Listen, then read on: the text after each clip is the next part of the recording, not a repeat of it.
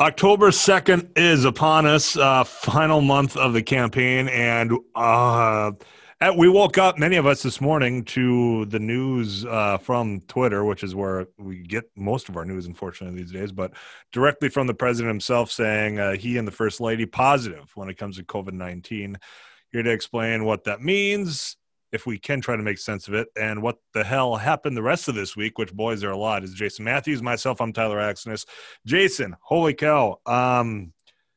Here we are. It's October 2nd, as I said, and now you've got the diagnosis of this very severe virus to the president of the United States. I don't even know what questions to ask on the implications, not only of, his health, but what it means for the campaign, and ultimately, who's been around, because the campaign's in full swing. Where do you want to begin? Well, I mean, to use the old cliche that we keep using throughout this year, we're in uncharted territory here. We're really in uncharted waters. A little historical background. If there's any kind of a comparison here, this is the most serious presidential health event that we've seen going back to Ronald Reagan's assassination attempt in 1981, where the president's life was hanging in the balance there for a few hours. Reagan in 1985 went in for a routine physical, had a colonoscopy performed, and it was discovered that he had cancerous polyps that were in their early stages.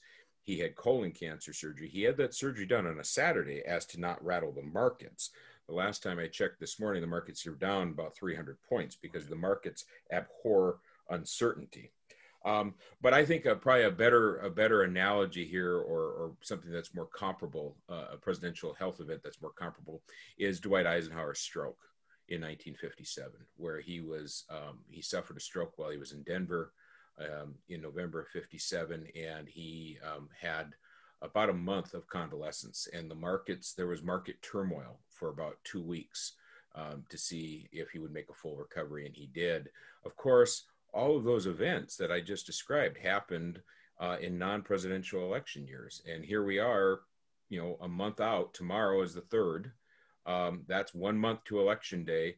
And we have the most serious presidential health crisis in at least almost 40 years. Yeah, I mean, it's a dark morning, of what the implications are going forward. I've already seen some questions being thrown out on Twitter as I've been scrolling through, trying to make sense of, how the president of the United States contracts this, knowing, the severity of it. And I mean that in as far as some of the guidelines that the White House itself should have implemented to keep him, as safe as possible from this. Now, unfortunately, he and the first lady getting this, and people are already saying, well, there's going to be no more debates.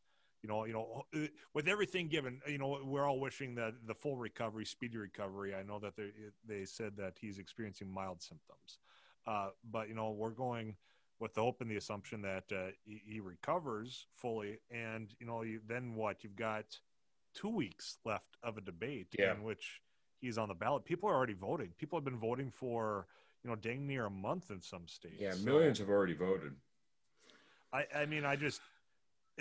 It's one of those weird things as being in this position as far as a media personality now, because the severity of it, and you're trying to, rationalize or at least provide a path forward of, okay, well, what does this mean without sounding insensitive, Nobody knows what it means, and anybody who's out there speculating and saying otherwise isn't being straight with listeners or viewers. I mean, this is one of those, I would probably say, 1 in 10,000 events that happens in a campaign, where you look back and you say, at the moment when it's happening, who knows how this is going to impact the campaign. I think that it is a given now that there will not be presidential debates. The next presidential debate was scheduled for October 15th, and then the week following that, I think that's pretty much a given that that's not going to happen. I think there's real question as to whether next week's vice presidential debate is going to take place. The president, let's look at the facts here. The president is 74 years old. He is overweight by all accounts, not from his doctors, but by those that are familiar enough with the president, say that he doesn't eat well for somebody his age, doesn't get exercise like he should, and has has some high cholesterol. So you check all those boxes on the basis of what you see with people with, and I hate this term, and I hope we retire this term when this pandemic is over with, but underlying health conditions. He is at risk there, but so is Joe Biden. And the question now is, when was the president at his most contagious? And clearly, if you go by what the scientists and medical experts say, the president was contagious on Tuesday night in that debate. And he was on that debate on that stage with Joe Biden for 98 minutes. And so, Biden, I saw today, was going to get tested. But, then on top of it all, the Trump group, the cohort that was with the president at the debate on Tuesday night, they refused to wear masks. Well, and, it's not just the president. You have Hope Hicks, which the speculation is that on, Wednesday is perhaps when, she, and this is when we talk about uncertainty of what this means, this positive case of the president of the United States. I mean, that just is a continuation of the uncertainty of what the impacts of COVID are, how coronavirus, why some people are more susceptible, because by all accounts, Hope Hicks, the close assistant to the president, tested negative Wednesday morning, got on Air Force One, developed symptoms Wednesday throughout the afternoon, and then tested positive Wednesday night. So, was it her that the close proximity, the uncertainty of, well, then where in that mix did she become positive? Was it a false negative earlier in the day? I mean, it's just. You have her now. You're seeing that to the Republican National Committee chairwoman, Ronna McDaniel, I believe. Is that her last name? Yeah. Okay, she's actually Romney. Romney, yeah. But her married name is McDaniel. Okay, and she tests positive according to just minutes ago looking. So I mean, there's spread going on within the Republican major national party that's got close ties to the president. That's very troubling. It's very troubling. ABC News was reporting this morning that there's palpable panic and fear in the West Wing because you and I haven't been to the West Wing. We know people who have been. Mm-hmm. It is nothing like it was portrayed in the television series The West Wing. It is very compact. Many people are sitting on top of each other in that West Wing, very close quarters.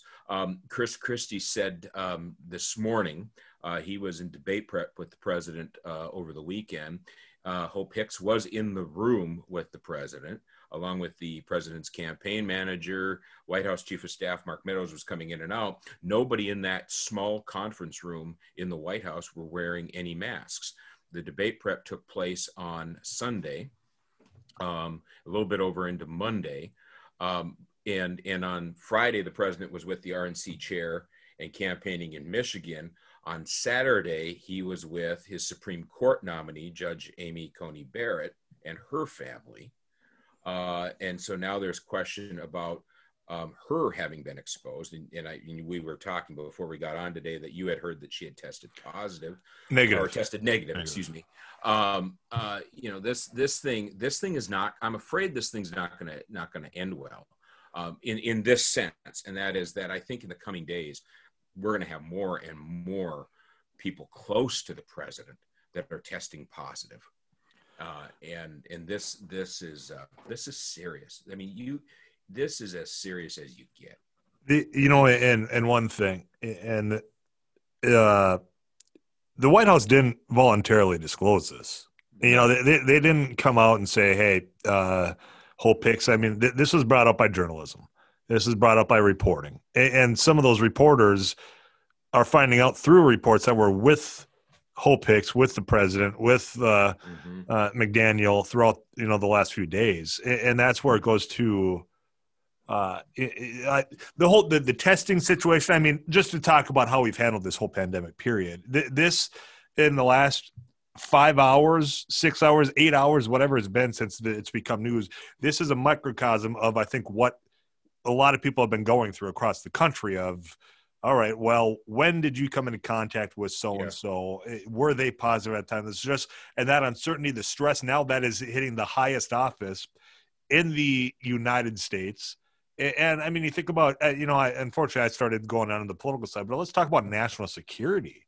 Thankfully, Yes. the vice president has come out and they've tested negative, him and his wife. But yeah, I mean, you think about what this could mean if this does spread, and it doesn't go as good as what we're hoping it goes.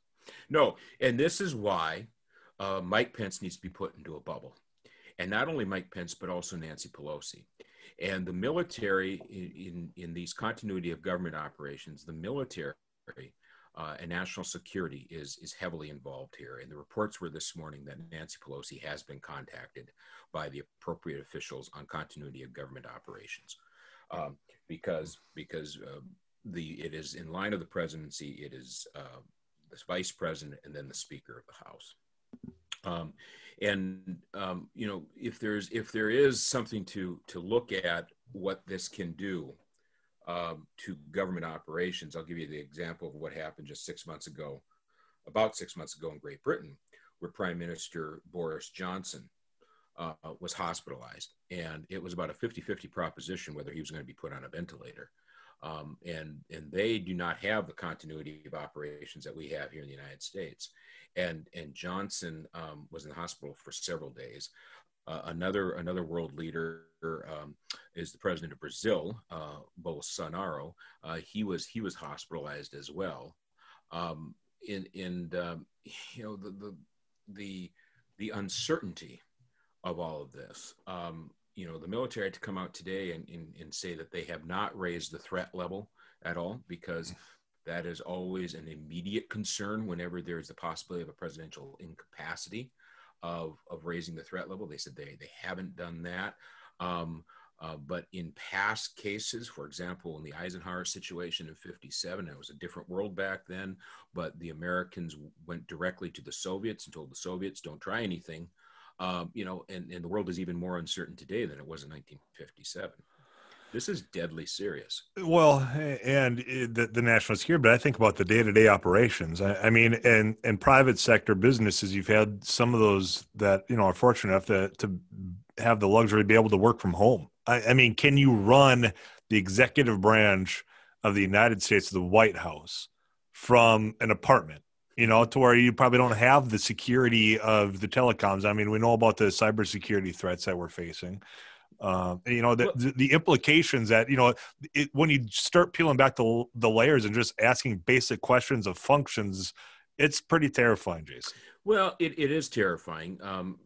During the days immediately after 9/11, Vice President Cheney was kept separated from the president, and he was operating out of Camp David and in other undisclosed locations. So they have the means to do this. But the president and the vice president circles intersect and they interact so frequently. And that has to be the paramount concern right now. Well, I mean, I don't know what more to say about it besides that. Yeah, this is one of those Friday mornings of which you just kind of have to, take a deep breath and say, holy shit. Things have escalated. And, I think back of just this last week. I mean, this whole podcast we do is what the hell happened this week. And, it started with a New York Times piece about the president's finances, the taxation. You had the debate.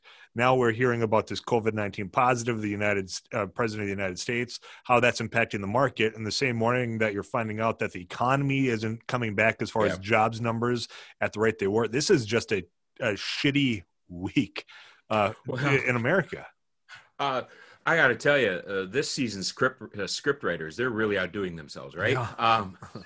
I mean, you think about this. I mean, what we're talking about this morning is as serious as it gets. But if you were a novelist or a script writer and you went to a studio and said, here's a script we want to do a series about this year. We begin with a presidential impeachment.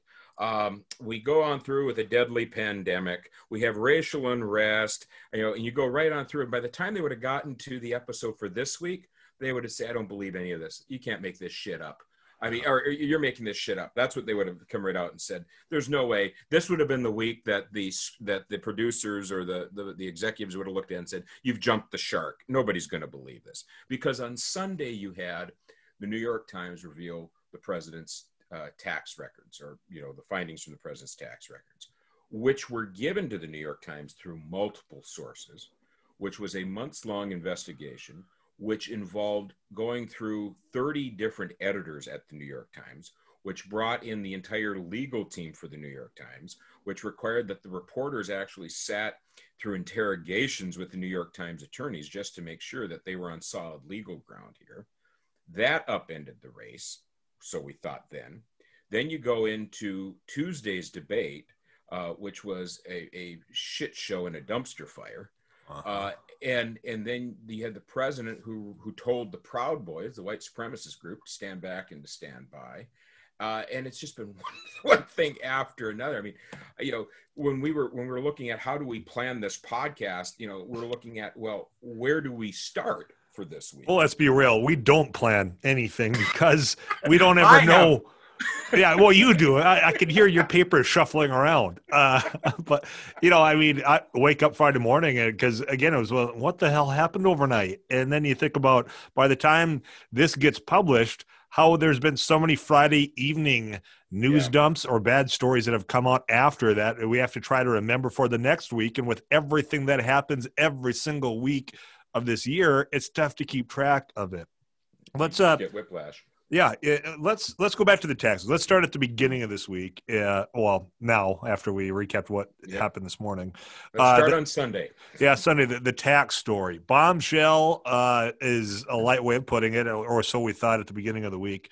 When the revelations are that $750 in federal income taxes were paid. Debt, I think, is I shouldn't say the more, but very striking, the amount of debt that is coming due from the president of the United States. And ultimately the question is, well, who does he owe that money to? That's the question. In Watergate, the question that was asked by Senator Howard Baker in the Watergate hearings was, what did the president know and when did the president know it? The question now is, what does the president owe and to whom does he owe it? I mean, that's the question here. We have the president of the United States who's $400 million in debt. And who is he in debt to? Which is a national security issue. We were talking about national security a moment ago with the COVID diagnosis. Mm-hmm. This is a bigger national security issue with a president who financially is compromised. And that is not an exaggeration. That's not hyperbole. That cannot be construed as partisan. That's a fact. And it's a fact because if you're going through a security clearance in the military, in the intelligence, or in the federal government, in any position where you have to go through a security clearance, any kind of debt can be used as grounds not to hire you, not to give you a security clearance, because they're viewed as compromised. If you're somebody that has a lot of credit card debt, you're at risk of not passing your security clearance. And here you have the president of the United States. It is revealed with almost, think of it, it's almost $500 million in debt. Mm-hmm. And then you take a look at the president's behavior in not condemning Saudi Arabia for the butchering of journalist Jamal Khashoggi, of not saying anything bad about Vladimir Putin, which now, by the way, that's another thing that got lost. Just yesterday, the president's national security advisor, former national security advisor, H.R. McMaster, came out and said that the president is aiding and abetting Vladimir Putin. This is the president's former national security advisor. This isn't John Bolton. This is the another one of his national security advisors saying this. And then you take a look at China. Does China have leverage? The question here is who's holding that debt? And then the New York Times revealed that by 2022, they're going to have to call the note. They're going to have to get paid. And so there's a real specter here that if the president is reelected, that the president could be foreclosed on. It's just unreal. It's just jaw-dropping. And, the years fights that have gone on over taxes, because promises made that, hey, I'll release them, and of course never came. That has now become a political attack because every other presidential candidate has done this, and now rightfully so. People begin asking, "Well, why not? Are you hiding something?" And now we've had just a couple layers peeled back, which just leads to more striking questions that lend into the speculation of why he wasn't revealing them in the first place. Yeah, and I mean, I'm curious because obviously you and I think the big question is on the debt, but let's go back to the $750 paid in income tax. That's worse than not paying any taxes. Well, so you got the 750, and we all know that we all pay more in federal income taxes than that. But when you think about the implications, the image that he has built for himself, that he's a billionaire that has given up his personal time, his life of luxury to take to the White House to defend the forgotten men and women of this country. That's their term that they hammer over and over again. The people that are, middle to lower income, he's out there fighting for you, and he understands your plight. And now you find out that, well, he wasn't actually a billionaire. He owes $500 million in debt, and he only paid $750 in income tax. Does this at all impact that soft support of, all right, well, he was a successful businessman, I trust him with the economy? Well, I think that's what injures him the most, is on this whole argument about him being strong in the economy, and he has consistently led Joe Biden in the polls on who's better for the economy. Somebody made a great observation. It was in the New York Times story. They had a follow-up story. I believe it was on Monday. This week everything blurs together. But there was somebody that had said that if you would have gone to Donald Trump on June 14th, 2015, the day before he announced he was running, before he went down the golden escalator, and said, "Here, I'm going to map something out here. You can win the presidency, but you're going to be impeached in the third year of your presidency, and then in the final year of your presidency, you're going to win impeachment. You're going to fight that off. But then a deadly pandemic is going to hit and ravage the country, and your leadership is going to be called into question, and your administration is going to be tested. And then you're going to find yourself down by high single digits, or in some cases double digits, in the presidential race. And then to top it all off, the New York Times is going to get your taxes, and they're going to reveal your tax history and your debt situation." If you would have gone to him with that on June 14, 2015, he says, there's no way in hell Donald Trump would have said, "I'm running for president." Right. Nor would I think very few people. Exactly. And what's interesting is, Michael Cohen, and Michael Cohen, of course, is he spent time in prison. So you always have to look at those individuals that cop a plea and, say, okay, well, their credibility, their veracity can be called into question. Everything that Michael Cohen alleged and has alleged was proven in that New York Times story about the president's financial situation. And what I think is so damning to the president, in addition to the debt and the fact that he only paid $750, is that at the core of Donald Trump, he is a marketer. Mm-hmm. He's a marketer. It is all about building a brand. That's it. Well, and you brought a name that I've been saying, well, it sounds like maybe you know more than I do, because when I was on my radio show, KFGO 2 to 4, Monday through Friday. Number one in all markets where it airs. There we go. There's our one plug for the week. Yeah. When this broke at the beginning of this week, I said, look, I think it was Michael Cohen that gave away these documents. That he's the one that talked to the New York Times. But then you say there was multiple sources that did. Yeah, there are multiple sources. Who are you talking to? Well, that was in the New York Times story. And they interviewed the reporters. It was Michael Schmidt, was one of the New York Times correspondents. He was on, he's not in the byline, but he was one of the many reporters that was assisting with this report. He said there are multiple sources, that they had to confirm this through multiple sources. And the first hit that the New York Times had on Trump's taxes was last year, and it was later revealed that the source for that was his niece, Mary Trump, who's of course written that bestseller book, and she's been very vocal in her criticism of her uncle. There is speculation, it's just pure speculation, that Trump's sister, who's a former federal judge, Mary Trump Berry, may have been a source. The more likely culprits are those individuals who have access to the president's files, in his accountants. And what's interesting is that the president came out and said, well, as he always does, well, this is fake news. Well, it's not fake news because they went to the president's attorney. The president's attorney had a response to the New York Times article on Sunday and didn't deny a lot of things. And so this isn't fake news at all. This is what we've been talking about for the last 4 years, ever since he came down that escalator. But two things you have to look at. He has been under audit from the IRS. So he wasn't lying there. He wasn't lying about that, because the question is, he received a refund of around $7.5 million. And that is in dispute between him and the federal government. And the other thing that the New York Times could not find was any connection to Russian oligarchs. And so, those are two things that the New York Times, he has been under audit, and they have not found as of yet any connections to the Russians, which of course has been widely speculated on.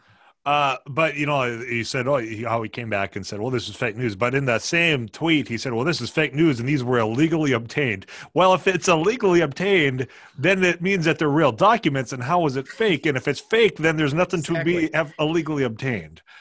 Precisely. Anyway. Well, and the one other thing on this here is that this has been a history with Trump, where it's constant boom and bust with him, and he was on his back on his knees essentially in the early part of the century when Mark Burnett from NBC came and sold him on The Apprentice, and he got all the money for being on The Apprentice. To which somebody on Twitter this week, and I don't know who you are, and you're probably not a listener, but I got to give you credit, give you a shout out, said that NBC for years is the network that tried to convince us that Donald Trump was a successful businessman and Bill Cosby was a loving and devoted father and husband. Boom, mic drop right there. But this compounds the president's legal challenges here, because the state of New York has his taxes, because they're looking at tax fraud in the state of New York. When you go in and you look at the New York Times story and you talk to anybody and you listen to anybody who is a tax expert, a tax attorney, they're all saying that the president here, through the deductions that he's making, is in serious trouble here. And not the least of which is the fact that he overvalued his properties in order to get loans, which is bank fraud. So we now have the prospect of a president who could be foreclosed on in a second term, who's compromised by virtue of the fact that he's about $500 million in debt.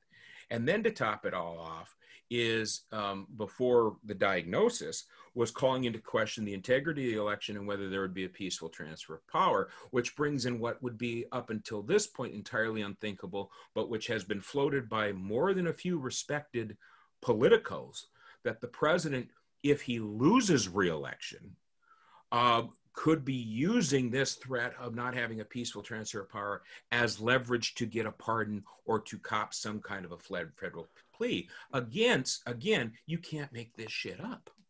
No, you cannot make this shit up. It's just every revelation over this last week in particular, or every admission, has just led to is it the end of this year yet? And you can't. I mean, we try to be rational creatures, right? We try to rationalize, okay, here's the reason behind it. And some of this shit, there is no rationale behind it. And it's the speculation. You think, there's no way that this could possibly be a rational outcome. And then here we are, depending on time frames. Okay, well, I guess in fact that was accurate. Michael Cohen, for example, he's making all these allegations. Well, now it turns out after a New York Times piece that he was not necessarily lying. Let's move on, because that was Sunday. Tuesday, a debate. Do you call it a debate? It was a shit show. It was a debacle. I was angry watching. I was screaming, "Serenity now!" Just like Frank Costanza, because that's all I could do to try to lower my blood pressure because of the way it was handled. And it seems as though, I mean, anybody that's been an observer of American politics, and specifically Donald Trump as a candidate, as a person on stage, as the persona, knows how he handles himself. In the larger than life, I get my way when I'm on this stage, and now with the title of the president certainly has amplified that. And it seems that everybody knew how he was going to act going into that debate, except for the Commission on Presidential Debates and Joe Biden himself for the first 30 minutes. And Chris Wallace. Yeah, and Chris Wallace. Okay, three. There's the three people. The three most important entities that should have known and been prepared were not, and how the president conducted himself. Well, let's start with Joe Biden. Let's just start with Joe Biden right out of the gate. Donald Trump's performance in the debate gave a lifeline to Joe Biden, because if Donald Trump had not constantly interrupted, if Donald Trump had been just a little presidential and had functioned as a somewhat normal candidate, the story coming out of this debate would be Joe Biden's less than stellar performance. Yeah. The first 30 minutes, he looked tired. He looked aged. He showed his age. And can I bring this up real quick here? The COVID diagnosis, the president's COVID diagnosis, he's 74 years old. Joe Biden is going to turn 78 in November. Mitch McConnell is well into his 70s. Nancy Pelosi is 80. The House Majority Leader is 81. The House Assistant Majority Leader is 79. Chuck Schumer is in his 70s. This is a country that is being led by elderly people. Just to put that into perspective. No offense to the people that are in that age group listening to this podcast. No, absolutely not. But I think many of those listeners who are hearing this would agree that perhaps we shouldn't have so many elderly people leading the country past the age of 75. But be that as it may, Biden's performance was not strong. He got better as the night wore on, and he did land a couple blows on the president and did get a couple good lines in there. But he mangled his response on health care. He mangled his response in terms of the Green New Deal, and he didn't provide an answer on whether he supports expanding the Supreme Court or eliminating the Senate filibuster. You can't sit there and say, I'm not going to, answer that question, because if I give an answer, the president is just going to run with it and misconstrue what I'm saying. You have to come up with an answer on this, Mr. Biden. And so he did not have the night that he needed. But he walked out of there as the winner of the debate because Donald Trump was an asshole. And it's exactly that. The moment that stood out to me, and I think it was maybe, in hindsight now it's starting to gain more traction because everybody's talking about the standbys, a stand back, standby.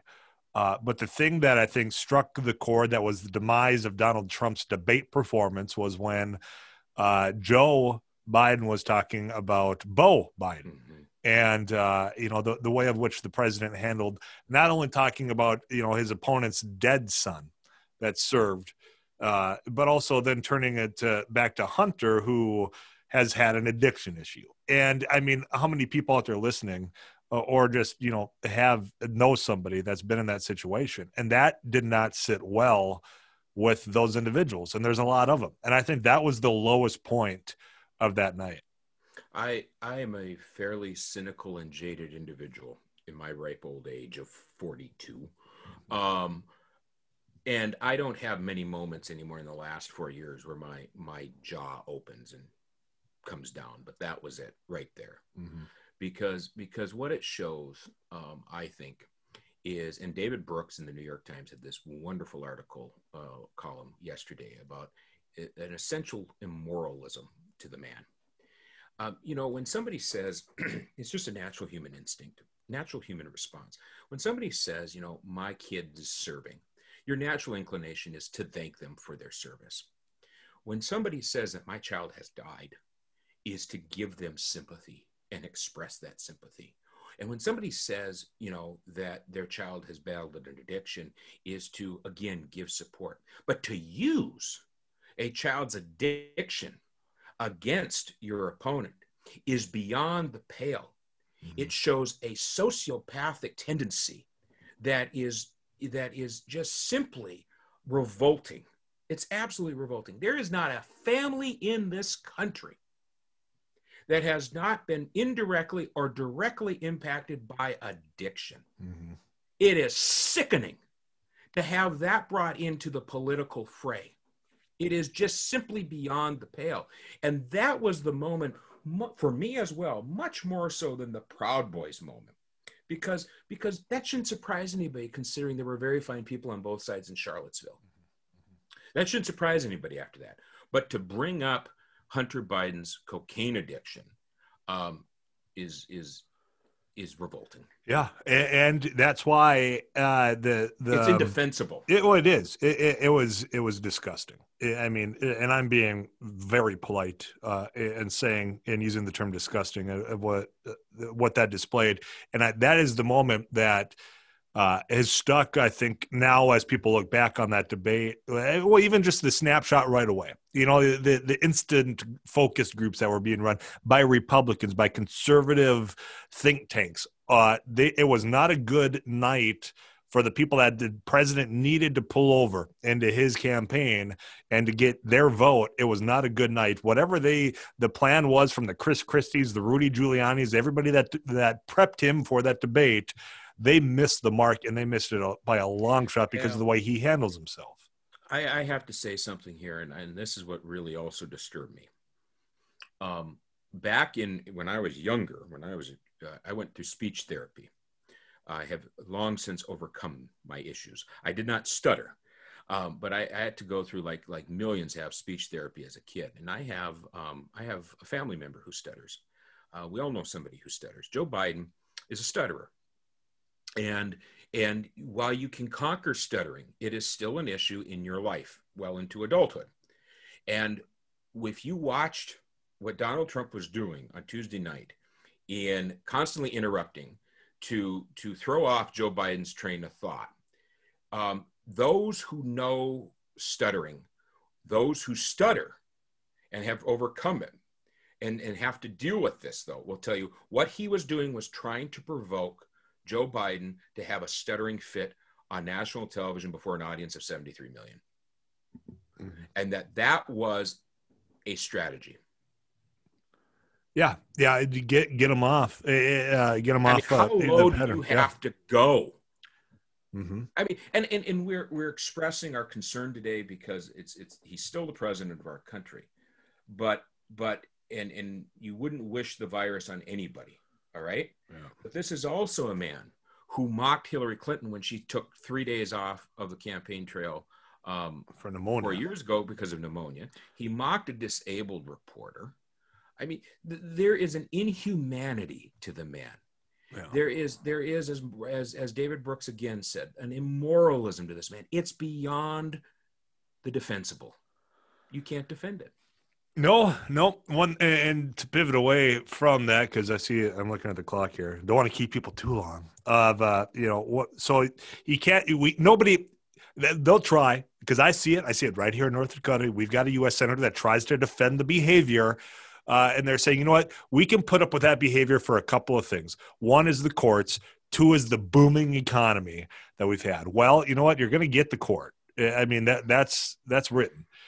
The economy is nowhere where it was, and we can argue till we're blue in the face that, look, you were inherited a great economy that was already on this trajectory. And now we are looking at, we've got their economists, Kudlow and all those guys saying this is going to be a V-shaped recovery. We had the big drop because the economy slowed down, shut down because of this virus. And then it's shooting right back up. Kevin Kramer would call it like a rocket ship. Well, we find out today in the numbers that that's not the case. The recovery in jobs numbers, which is the real economy, not the stock market, is slowing down. And so now the whole behavior that has been excused because we're getting what we want policy-wise, that's not shaping up anymore. No.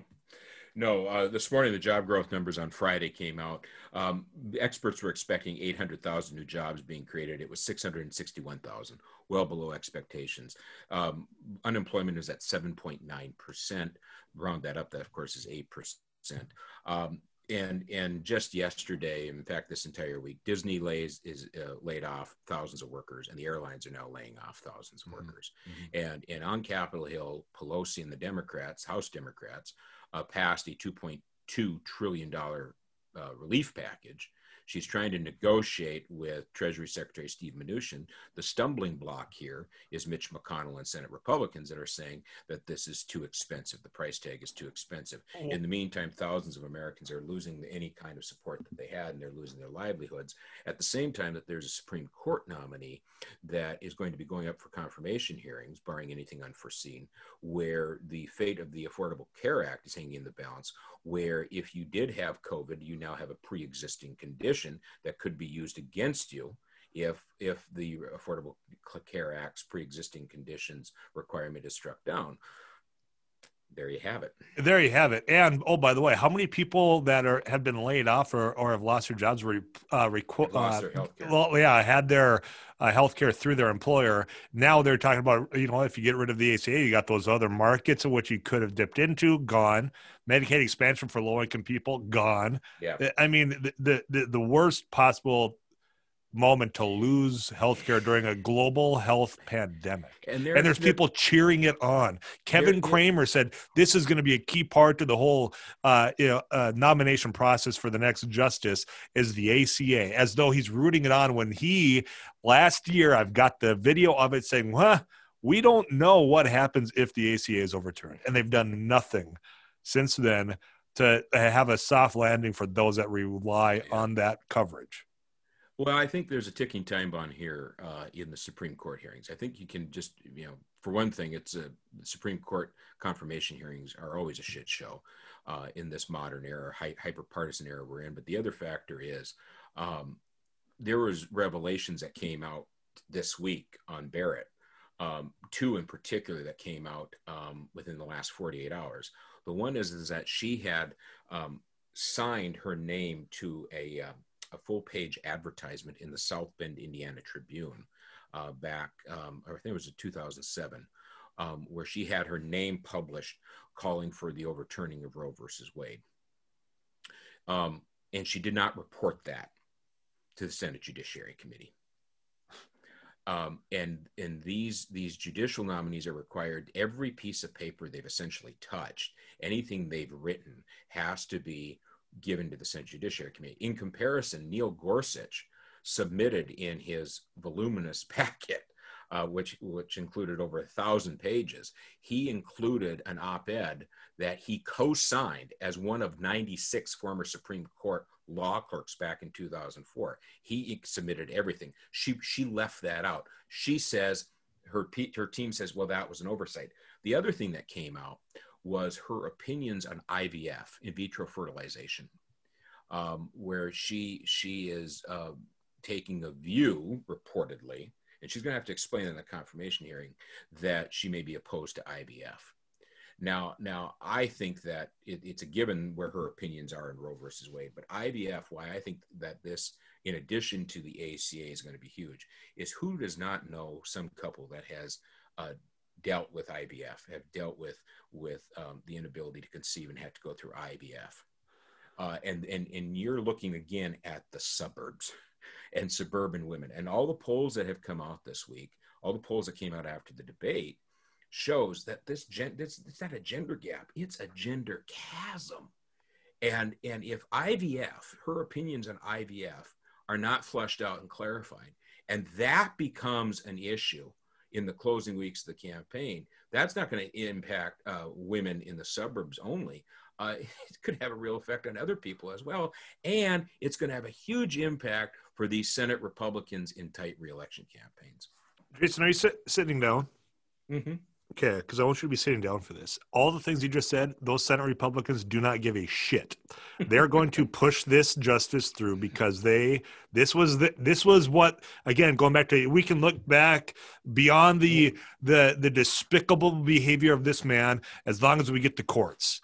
And this is maybe it's gonna probably cost them some seats, but this might be their last chance if this election's going as it holds up right now to get it done.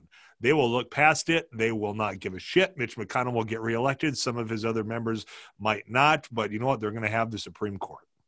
Well, and I got to tell you this. I know we're running short on time, and someday we'll actually have shows where we can actually dig a little deeper into some major issues. But the news is just like coming out of the fire hydrant right now, so we're trying to keep up with everything. But there is a change taking place right now amongst the Democratic senators and amongst members of Congress about expanding the size of the Supreme Court. Biden doesn't want to touch it. There are many Democratic consultants that say this is bad politics. But if you talk to legal experts at the end of the day, and people need to understand this, there's nothing set in stone on the size of the Supreme Court. We have expanded the size of the Supreme Court in years past throughout our history. It's been locked in at 9 since 1869. So I come back on this and I say, for a very simple reason, we've expanded the size of the Congress over time. We've added new states in the union, so we've got new senators. Why is it that in a country of, and I was saying this, I've been saying this for years, why is it in a country of 333 million people that we have 5 individuals out of 9 that hold the fate of the country in their hands? And it usually comes down to one of them deciding which block of 4 they're going to vote for. And an argument that can be made for expanding the size of the Supreme Court isn't vengeance. It isn't to get back for a stolen seat. It is to lay out an argument that the court has become so politicized that by adding other justices to the court, you dilute the power of the individual justices to change the fate of America. The other thing that comes into question here too is the very legitimacy of the court. And this is John Roberts' nightmare come to life, is that the Supreme Court is now a piñata. And yes, John Roberts gutted the Voting Rights Act. And yes, John Roberts voted to save the ACA in 2012 and switched his vote. The reason he switched his vote is he didn't want the Supreme Court to be front and center in the 2012 campaign. And now he's looking at this nightmare where he doesn't have control of the court. There are going to be 5 conservatives, and he's not the swing justice anymore. Yeah. And so to be continued, but there needs to be a discussion here. And I thought this about the Ginsburg passing is we need to have a discussion in this country, a serious discussion about constitutional and political reform. And the courts cannot be excluded from that discussion. Case made. One thing, do you want to go out on kind of a, I don't know, can we have levity on such a downer week? We'll try. What choice do we have? We got to try to find something to kind of snicker at. We've seen on Fox News and conservative radio for years, there's been a war on Christmas. A war on Christmas. It turns out this administration, the war has been coming from inside the White House. Melania Trump. I can't play the audio. This is going to be the explicit language moment, even though we've said a few. Here's a quote from Melania Trump. I'm working my ass off with the Christmas stuff that, who gives a fuck about Christmas stuff and decorations, but I need to do it right. Melania Trump, First Lady of the United States. The war on Christmas. And remember he was campaigning, Trump was campaigning in 2016, and he was saying that once I get elected president, you'll be able to say Merry Christmas again. Be able to say Merry Christmas, America. Yeah, that revelation. Look, I've always said I thought Christmas was I think Christmas is on solid ground.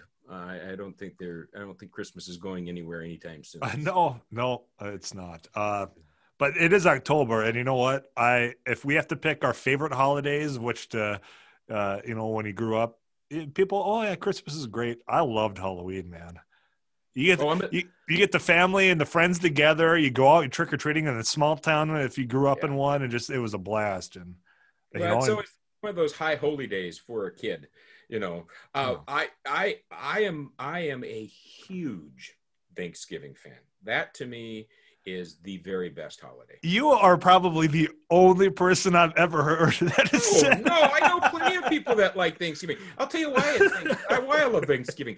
Thanksgiving is all about getting together with friends and family, eating food, and watching football. Yeah. And it's Christmas without the hassle. Sure. You really get right down to it. You don't have to buy presents for anybody. You don't have to, stay up till midnight. If you want to go to church, you can go to church if you want to. It is just put a turkey in the oven, cook a scrumptious meal, watch some football, drink wine or beer, and just sit back and enjoy the day. And for the life of me, I don't know why we Americans don't close everything down on Friday afterwards, because that is the day after Thanksgiving is the most worthless day of work in the country. Everybody is still in a coma afterwards from that day. So I'm a big Thanksgiving fan. Try being a radio host in which you got to try to entertain to an audience which are still hungover from the turkey that you had. But I have a great recipe that I can share with you on your turkey, but that's for another time. Maybe we'll do a Thanksgiving episode. And a Thanksgiving special? What do you think this is? From the kitchen. Yes. And we can talk about pairing your wines with your different dishes. We'll turn the cameras on. It'll be like HGTV or the Food Network of what the hell happened this week, Thanksgiving edition. Here's how I'm going to wrap up this week. We face multiple national security risks, and there were a lot of them are internal. They're brought on by ourselves, and it's just it's a scary time, Jason. It is. Oh, well, that we didn't end on levity. We tried, but serious as this week is, it's time to wrap it up. We'll try to break down what the hell happened next week. Until then, you guys take care of yourselves.